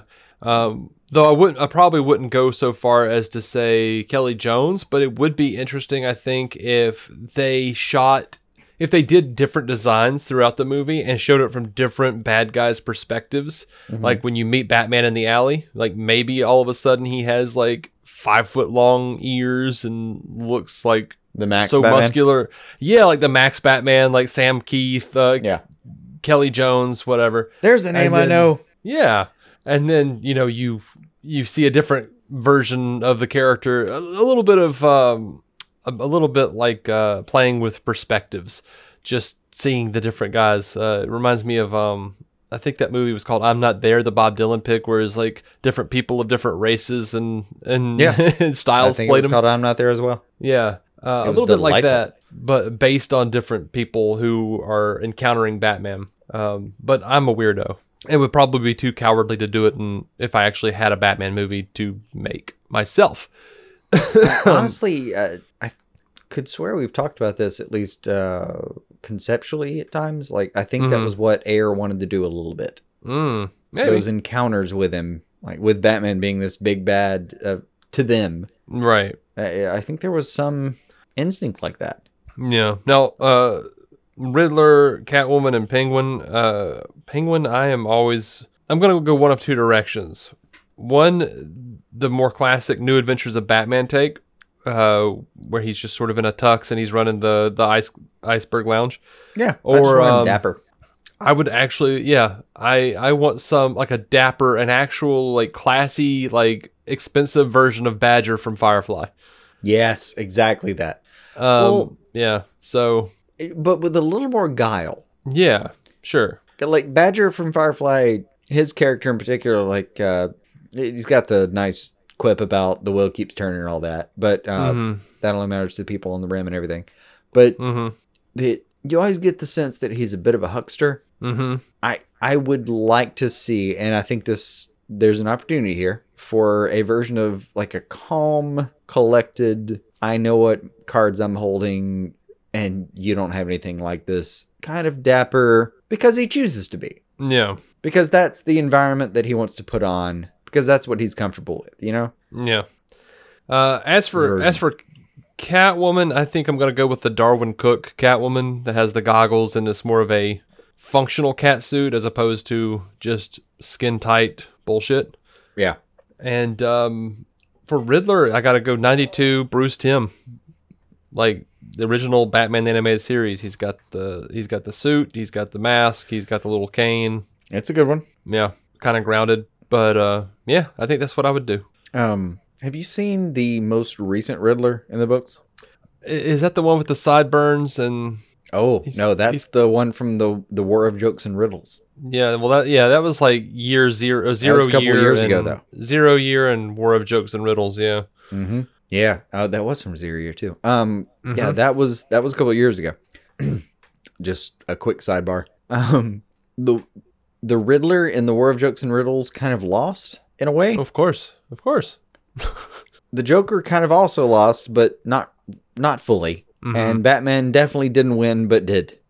Okay. That's how I recall it. It went into, it's part of the Tom King run. And just the current Riddler. Like if I showed you a picture of this guy, you'd be like, fuck, just go fuck yourself. Okay. Now I kind of really want to see it. I think I know your sensibilities a little bit, and enough that I think if I sent you this picture, you would tell me that. Send me the picture.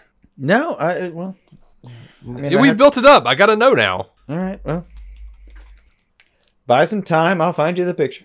What is it from? No, that's not true. All right, look up Batman 87.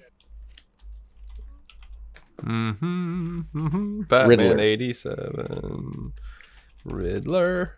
I mean, I braved Venom Riddler from Nightfall, for God's sake. I should be able to figure.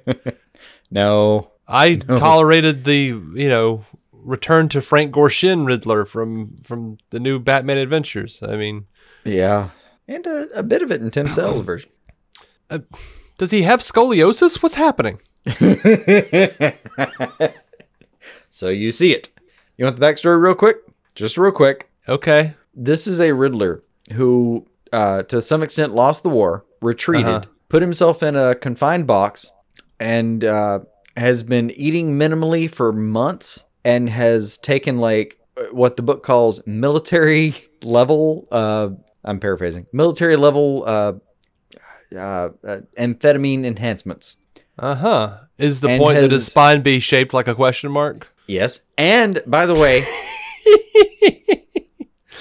and has Riddlerized those, where he apparently took that dose and said, yeah, but we could do this, and upped the dose of that. By the way, and once you point out his spine, there's a Christopher Titus joke about how popes eventually get so old they become an apoptrophy. How's he put it? An apoptrophy? Oh, that's funny. Yeah, that's pretty good. Yeah. Yeah. All right. So this Riddler has confined himself to this room, done nothing but fucking amphetamines for a better part of a year at least, and has installed security devices on everything that has a pulse in the entire everything that has electricity to it, like every light switch, every walk sign, everything he could put on. And he's just been sitting there like, in this world, he's been sitting there finding the equation, I guess he'd put it, of what's happening next in Gotham. And he actually does find it, even though he looks like a meth head version of Riddler. He does. Like, this is meth head Riddler. Yeah, I'm not against it necessarily. It's a surprising take, but It's a surprising take. What do you do to make Riddler interesting? I don't know either. I mean, in story it makes sense because he's in this version. He's basically turned himself into a supercomputer where he's just like digesting every car that goes through every traffic light, every person who makes a transaction in a bank. I mean, he's like, you remember in the Arkham games where there's like the Riddler clues where he has blackmail on every person in the city? Right. This is who he would have to be to make that happen because there's no fucking way he could do it any other way. I mean, I think my idea of what makes Riddler work is that he's a grounded villain. He's just maybe one of the smartest men alive, maybe the fourth or fifth on that list, but is just incredibly handicapped by his own strange, well, not even his ego so much as his own strange predilection towards making everything into a damn riddle. Like, if he didn't have to like acquiesce to that impulse, he probably would actually be a formidable foe. They tie that into what's happening right now in Batman. Well, that's cool. All right, the premise of what is happening in Batman post Tom King. Let me find the art, the writer at least. Writer and artist, because fuck it, why not? Oh, sorry, it's Tinian the Fourth. I knew that. Right. The new story is that there's a shell game to take Batman down. There's an outside force called the Designer who is trying to make it happen. And you would think it was Bane if they hadn't already pulled that card. But apparently it was the brainchild of Catwoman, Joker, Penguin, and Riddler sitting in a room and saying, how could we actually make this happen? Which sounds like a formidable set of foes. Yeah. I'm a little surprised Catwoman's involved. She tried to bail on it, if I understand correctly. But she was aware of it. All right. I'll get to it one day. One day. All right. Over to the Suicide Squad. Margot Robbie says the Suicide Squad is rooted in the source material. She says, I can tell you that it's going to be incredible. And again, it's just interesting to see what a different filmmaker makes of Gotham and these characters and Harley, really. I'm fascinated by what James Gunn finds interesting in her compared to what Kathy Yan finds interesting compared to what David Ayer found interesting about her. James is such a comic book lover. It's going to be rooted in the source material, which is always important to me. You get to see the other side of Harley. It's interesting. You keep getting to meet her at different points in her life, as if a couple of years have gone by. Of course, the films aren't directly connected, but as an actor, I can map it out in a chronological sense. So it's fun to see, okay, what was she like a couple of years ago when she was with Mr. J? What is she like now, after they've broken up? And what is she going to be like in another couple of years' time? I love seeing her at these different stages of her life. So get ready for soon to be renamed DC Project. Starring Margot Robbie and directed by James Gunn. Mm-hmm. Be called Harley Quinn, The Suicide Squad. Right. And over to some quick Batgirl stuff. There's been a lot of folderol, a lot of rumor about Booksmart star Caitlin Dever playing Barbara Gordon. And in a recent interview with Variety on the actual Oscars red carpet, she was asked about it. She says, "I'm not going to deny anything because I would be down. That's all I'm saying." Just throwing it out there. If it happens, it happens. I'd be down for that. I'm good. I saw Booksmart. It was kind of a weird movie. It wasn't really my thing necessarily, but she was good in it. I didn't see it, but yeah, I'll roll with you. Yeah. All right. Let's see. Wobbly Boots 85, our good buddy Nathan. Before we go to break, real quick, and then head over to television. Nathan wants to know, if you are possessed by Dead Man, is there a possibility you could get him out with a hearty fart? I would say only if you're John Constantine. What do you think? I'm going to go with a serious yes. Okay. So just Only make sure you because- eat a bag of crystals before you get possessed by Dead Man. Only because of Little Taco Bell. the recent Damned series. I haven't read this anywhere else. But it was I don't know. It was a way they used him in the recent Damned series. Mm-hmm. He couldn't go into a body too long because he would poison that body. Right. In that sense, like it genuinely made it seem like it was like getting food poisoning to have him in you. Mm-hmm. Like, I think he got into a dog for half a second and just kind of threw up all over the place. All right. So it seems absurd, but I'm pretty sure that that's actually not too far from the case. God, leave it to you to give a serious answer to that question. I may be entirely wrong. I mean, I don't know. I don't think I am. Short of that, I would say no, come on. We can do better. But yeah, with this, maybe. Uh-huh.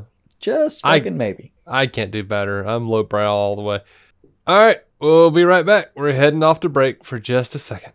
Better Banking is getting an unbelievable 0.99% APR rate on a home equity line of credit from First Commonwealth Bank to turn your bathroom into your, wow, I love this bathroom. 0.99% introductory APR for 6 months that adjusts to a variable rate based on Wall Street Journal prime rate plus or minus a margin, with a minimum rate of 2.99% and a maximum rate of 18%. Offer subject to change or withdrawal at any time. Call 1-800-711-2265 for details about credit costs and terms. Equal housing lender. First Commonwealth Bank. Member FDIC. Alrighty, we're about to get down on a little bit of TV news before we sign off. First, though, a really tough question from Chris Balga on the World's Finest True Believers podcast.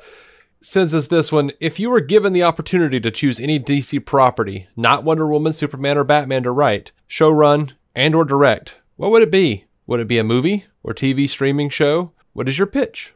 God, that's... I almost wrote him back to say we'll tackle this on another episode because damn. That's so much fun to answer. You want to go first?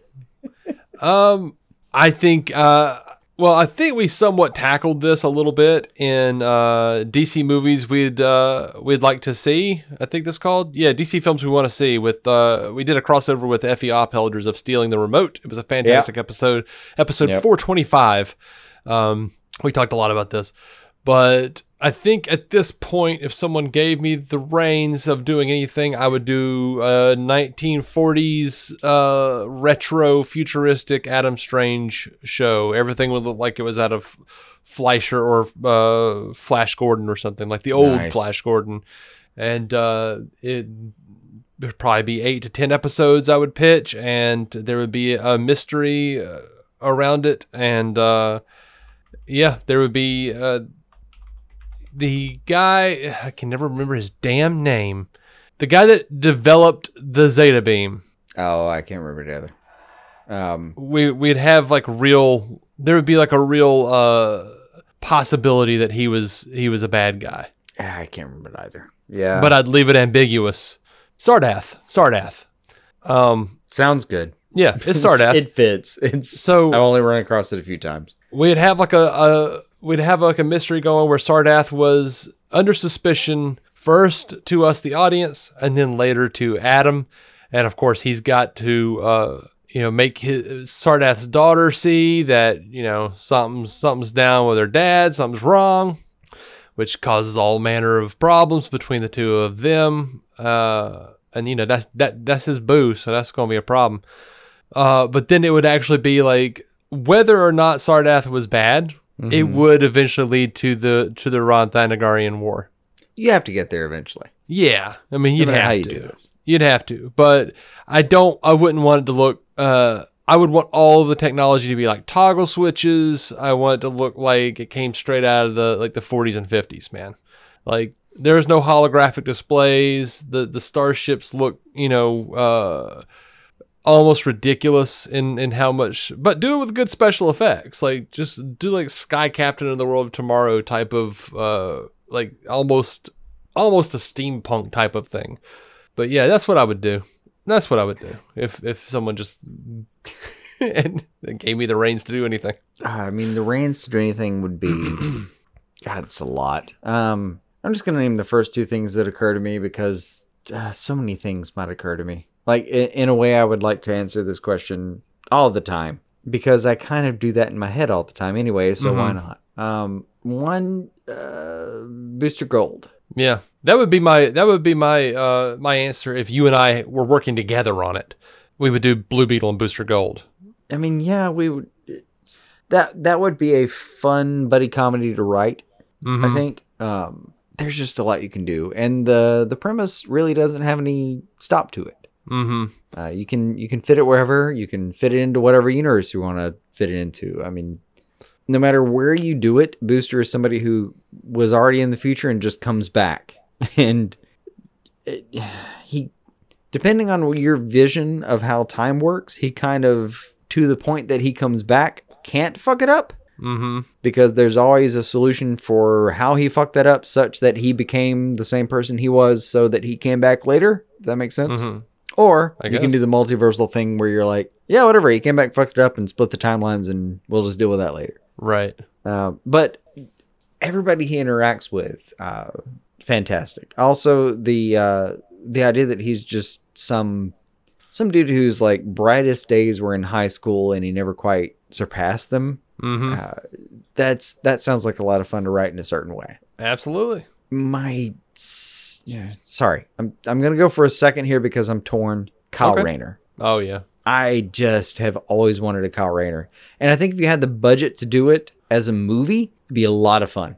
But like literally, someone who draws for a living, an illustrator, given that fucking ring, your CGI department is going to have a heart attack / a boner at the same time. Like that's how they're going to die. Priapism. It's a lot. It's a lot to give somebody with that much imagination that ring. I mean, they can do so much. He eventually becomes Ion, if I remember the name correctly. Like he's the equivalent of only Parallax. Like he at one point, Kyle Rayner is one of the most powerful people in the entire universe, barring none. Yeah, wasn't he like a White Lantern or something, or like the White Lantern? Or oh shit! When they start changing colors, yes, I don't know, yeah, like one of the White Lanterns that brought it back in the Jeff Johns run. I think yes. Yeah, they're like Kyle Rayner is to DC Comics as Tommy Oliver is to the Power Rangers. Yes, he's like the most powerful son of a bitch ever. In the right circumstances, he is something the fuck else. In normal circumstances, though, he's just like he reminds me of how many people did you meet in college that were just some dude who draws a lot and really wants to make a living and doesn't really know how to make that work? It was just me.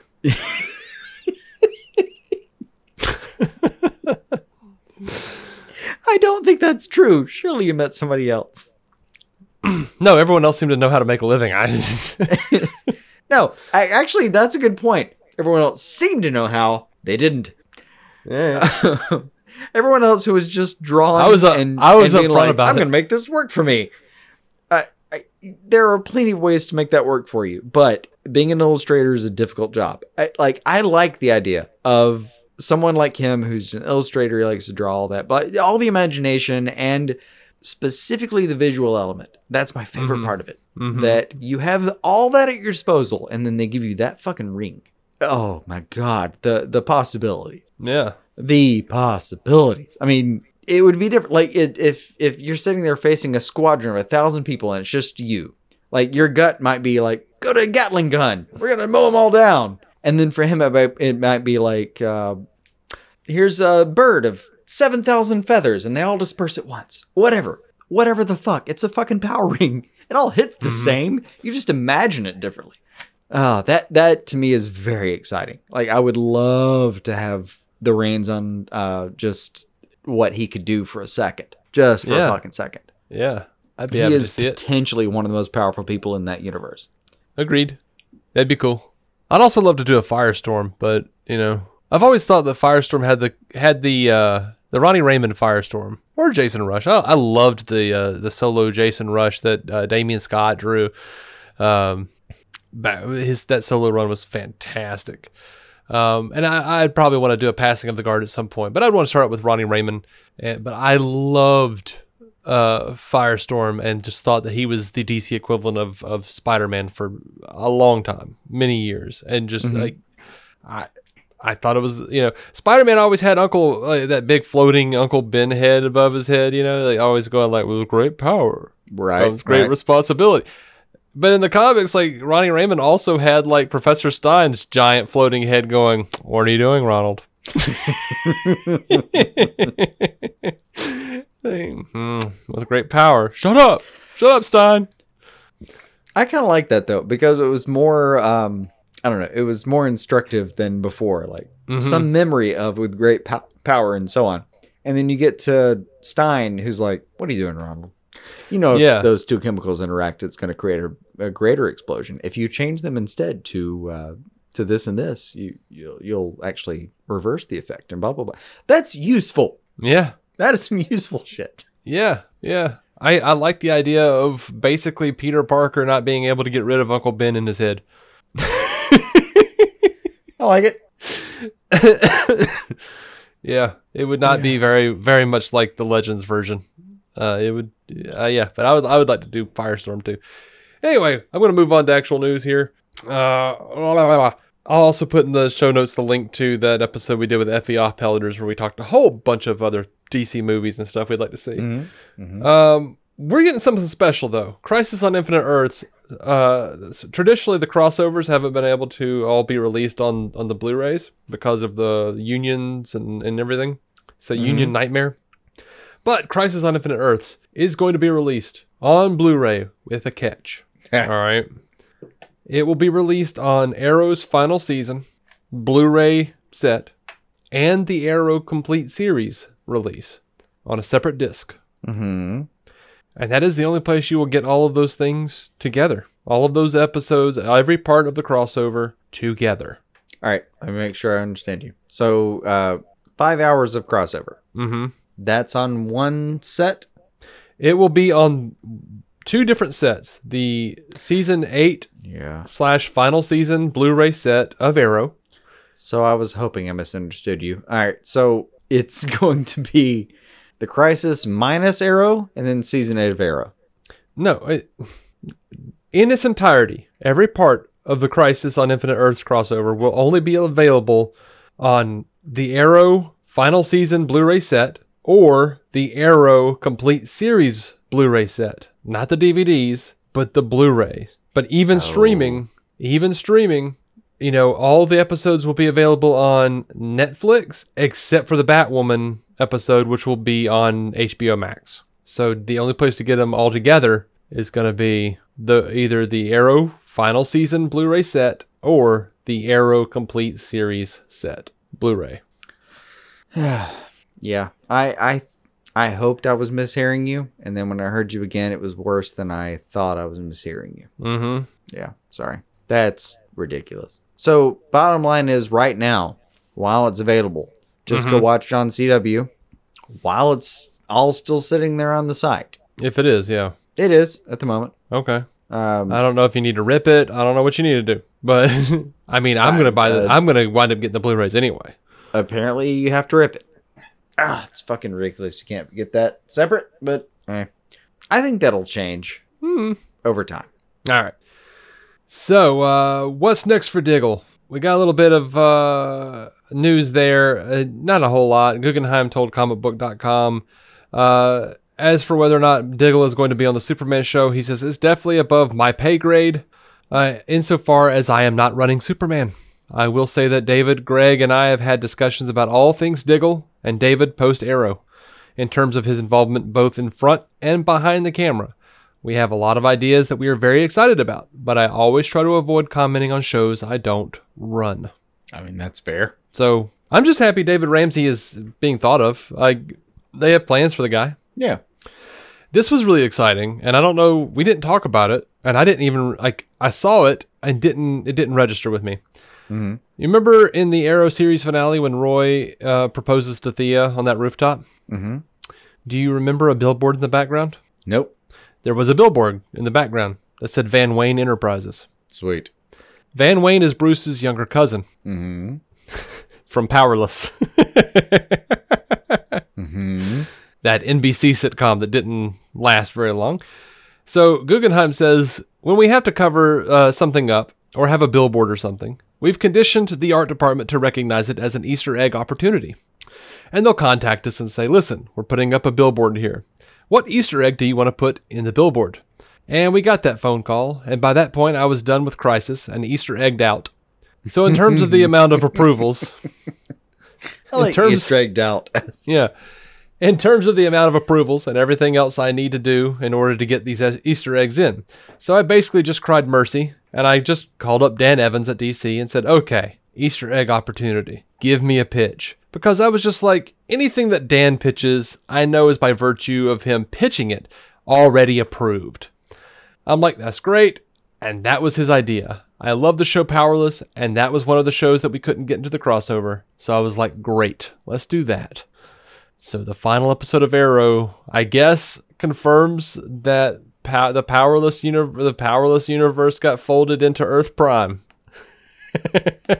That's fantastic. I'm also loving this juxtaposed to, you remember a few years ago when there was Wayne in the background of, I think, an Arrow shot? Mm-hmm. And it was a big deal because, oh my God, blah, blah, blah, blah, blah. And no, I think that was actually on Gotham, and it was a stock right. shot from Warner Brothers, and they saw Queen Consolidated in the background. Yeah, one of the stock it was shots. the other way around. It was Gotham and Queen. And I don't need you to assure me. It was -1 to everything I was saying. Yeah, so that was like a big deal of, oh my God, blah, blah, blah. And the funny part was they came back with some explanation about like, well, no, not really. We just drag backgrounds out of other shows sometimes, and this is what we came up with. This was just here and no one noticed. That was a doctored stock shot from Warner Brothers. Yeah, sorry.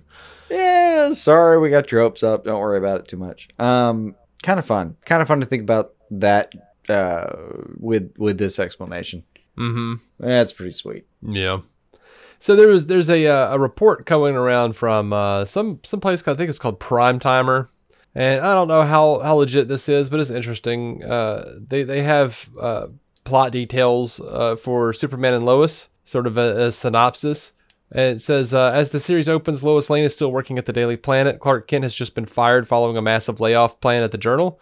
His father, Jonathan Kent, is no longer with them, while his mother, Martha Kent, is living alone on the farm where he grew up in Smallville. They have twins, Jonathan and Jordan Kent, who are 13 and very different, both physically and otherwise. Jonathan is the popular one, an all-star athlete who's about to enter the varsity team, while Jordan is more introverted, anxiety-prone, and very much into computers and video games.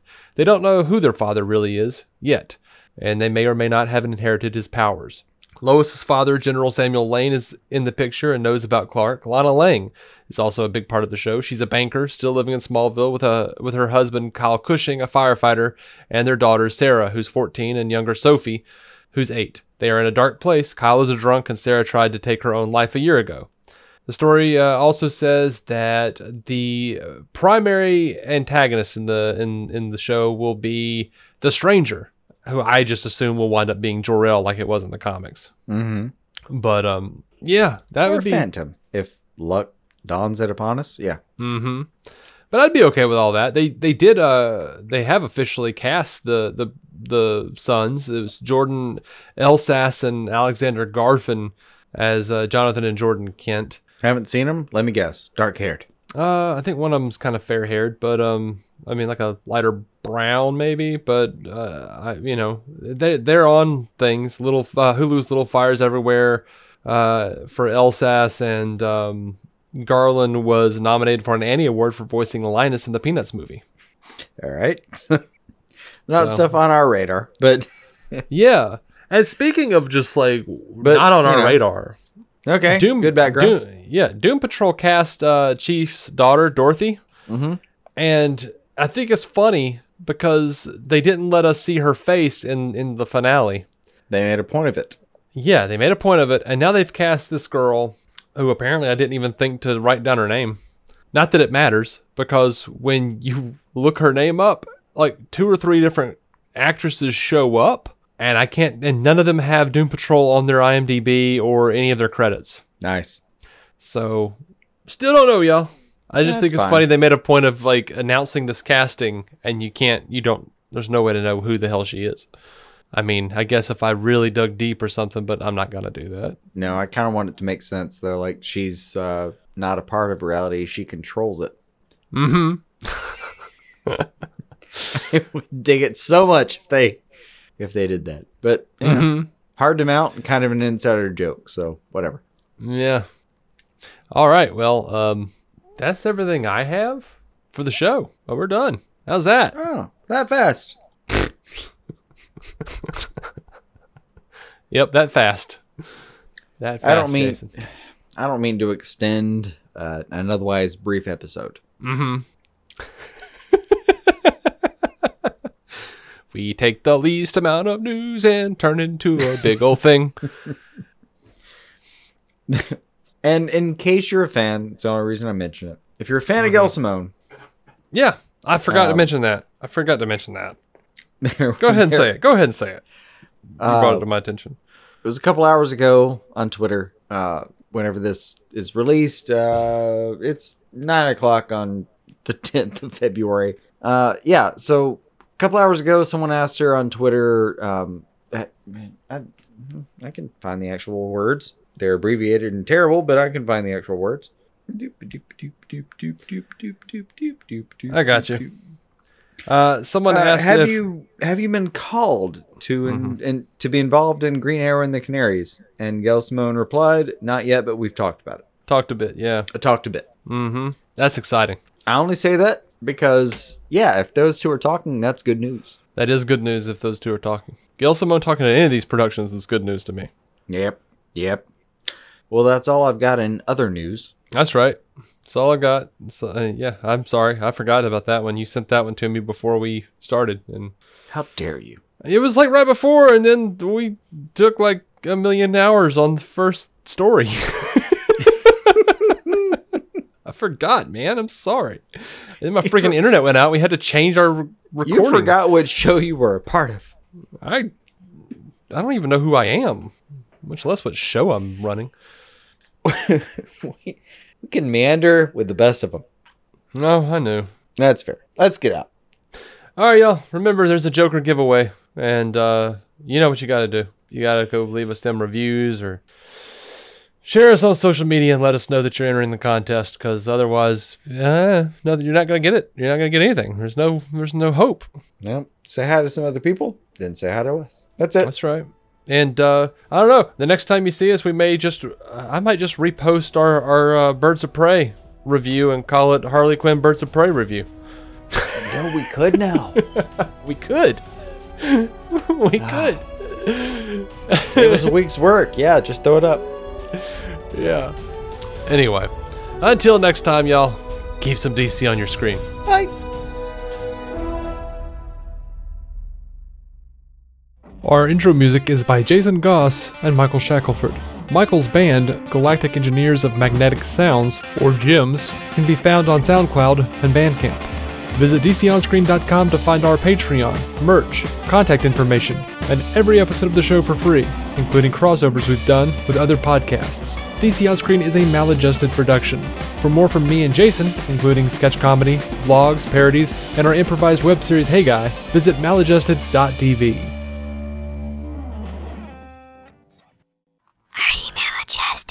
Look around you. That car you're driving, that house your family lives in, making your daughter laugh, inspiring her to dream. You did that. Teaching your son to drive, teaching him he can be anything, all you. And your dreams for tomorrow. You'll do that too. Legacies don't just happen, they are made by you. The important word being you. American Family Insurance, protecting your dreams as you achieve them. Insure carefully, dream fearlessly. Products not available in every state. American Family Mutual Insurance Company, SI, and its operating companies. American Family Life Insurance Company, 6000 American Parkway, Madison, Wisconsin. Better Banking is getting an unbelievable 0.99% APR rate on a home equity line of credit from First Commonwealth Bank to turn your bathroom into your, wow, I love this bathroom. 0.99% introductory APR for 6 months that adjusts to a variable rate based on Wall Street Journal prime rate plus or minus a margin, with a minimum rate of 2.99% and a maximum rate of 18%. Offer subject to change or withdrawal at any time. Call 1-800-711-2265 for details about credit costs and terms. Equal housing lender. First Commonwealth Bank. Member FDIC. 15 minutes could save you 15% or more. Oh, that's a cheer we used to do in softball. What? It's actually Geico's. Whenever someone hit a triple, we would wave our bats and yell, 15 minutes could save you 15% or more. But we never got to use it because we would only hit home runs. Annoying.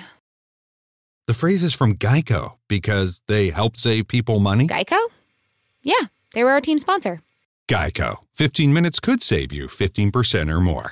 Better Banking is getting an unbelievable 0.99% APR rate on a home equity line of credit from First Commonwealth Bank to turn your bathroom into your, wow, I love this bathroom. 0.99% introductory APR for 6 months that adjusts to a variable rate based on Wall Street Journal prime rate plus or minus a margin, with a minimum rate of 2.99% and a maximum rate of 18%. Offer subject to change or withdrawal at any time. Call 1-800-711-2265 for details about credit costs and terms. Equal housing lender. First Commonwealth Bank. Member FDIC.